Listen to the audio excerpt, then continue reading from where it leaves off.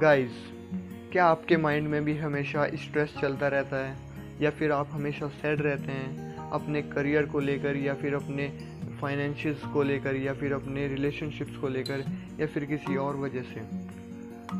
And if you want to be happy in rest of your life then do listen this podcast till end, क्योंकि इस podcast में मैं आपको बताने वाला हूँ the one and only secret of happiness.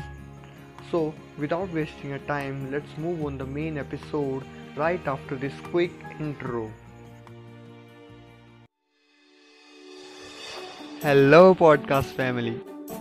Hope you are doing super duper awesome in your life. This is your host and host Paras Seni, welcoming you in the Paras Seni audio show, from which you will get the digital information with entertainment and also my practical experiences of life. So friends, आज जो मैं आपको secret बताने वाला हूँ उसको जानने के बाद और उसको अपनी लाइफ में अप्लाई करने के बाद आपकी लाइफ से स्ट्रेस बहुत कम हो जाएगा और आप अपनी लाइफ में बहुत कम सैड रहोगे एंड आपकी लाइफ में मोस्ट ऑफ द टाइम आप हैप्पी रहोगे। सो जो सीक्रेट है हैप्पीनेस का वो है gratitude. Gratitude is the feeling of being grateful for everything. So gratitude क्या है? जब आप किसी चीज़ के लिए, जो भी आपके पास चीज़ है उसके लिए आप आभारी रहते हो, मतलब आप एक थैंकफुल रहते हो उसके लिए, सो वो ग्रेटिट्यूड है। सो क्या होता है जब हमारे पास किसी चीज़ की कमी होती है एंड वही चीज़ अगर हम किसी दूसरे पर्सन के पास हो तो हम खुद को उस पर्सन से कंपेयर करना स्टार्ट कर देते हैं कि मेरे पास तो ये चीज़ नहीं है, उसके पास है, एंड फिर हम खुद को ब्लेम करना स्टार्ट कर देते हैं कि मैं कुछ नहीं कर सकता, मैं लाइफ में कुछ नहीं कर सकता एंड मैं चीज़ खरीद नहीं सकता। लाइक अगर मैं आपको एक एग्जांपल दूं कि आपके पास अगर एक बाइक है एंड आप रोड पे जा रहे हैं एंड सडनली आपके साइड से अगर एक कार क्रॉस करती है तो उसको देखकर आप सोचने लगते हैं कि मेरे पास कार नहीं है, मैं बाइक से जा रहा हूँ एंड मैं एक कार नहीं खरीद सकता खुद के लिए या फिर अपनी फैमिली के लिए एंड मैं लाइफ में कुछ नहीं कर सकता। देन हम खुद को ब्लेम करना स्टार्ट कर देते हैं एंड उसी वजह से हमारे स्ट्रेस आ जाता है हमको और हम सैड फील करते हैं। सो मेन यही बात है कि हम खुद को कंपेयर करना स्टार्ट कर देते हैं। बट अगर हम ये देखें कि हमारे पास बाइक है and most of the people के पास, हमारे अलावा बहुत लोग ऐसे भी हैं जिनके पास बाइक तो क्या, उनके पास साइकिल भी नहीं है चलने जाने के लिए कहीं पे, वो हमेशा पैदल ही सफ़र करते हैं।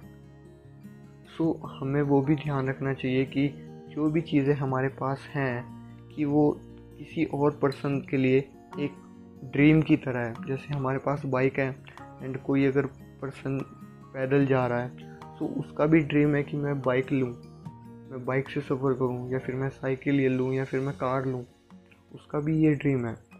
एंड मैं अभी ये नहीं कह रहा हूँ कि आपको कार नहीं लेनी है या फिर आपको खुद को ग्रो नहीं करना है, आपको खुद को ग्रो करना है। अगर आपके पास बाइक है तो आपके अंदर ये होना चाहिए कि हाँ मेरे को कार लेनी है, बट साथ ही साथ आपके अंदर ये भी होना चाहिए कि हाँ मैंने खुद के हार्ड वर्क करके मैंने बाइक ली है, मैंने बहुत काम किया है, देन मैंने बाइक ली है, अपना एक ड्रीम मैंने पूरा किया है बाइक लेने का, बाइक से जाने का, सफ़र करने का, ये ड्रीम मैंने पूरा किया है, मैंने बाइक ली है एंड मैं और ज़्यादा वर्क करूँगा ताकि मैं कार भी ले सकूँ अपने लिए, अपनी फैमिली के लिए, या खुद को मैं ग्रो कर सकूँ फाइनेंशियली या फिर किसी भी टर्म्स में। सो इन शॉर्ट हमें क्या करना है कि हमें ज़्यादा पाने की चाह भी रखनी है एंड साथ ही साथ हमें जो हमारे पास चीज़ें पहले से ही मौजूद हैं, जो हमने खुद की मेहनत से कमाई हैं या फिर खुद की मेहनत से ख़रीदी हैं, उसके लिए अपना एक आदर रखो, ग्रेटफुल रहो कि हाँ ये मैंने चीज़ ली है एंड खुद पे प्राउड फील करो एंड ये भी रखो कि हाँ मेरे को खुद को अपग्रेड करना है, मेरे को खुद को ग्रो करना है।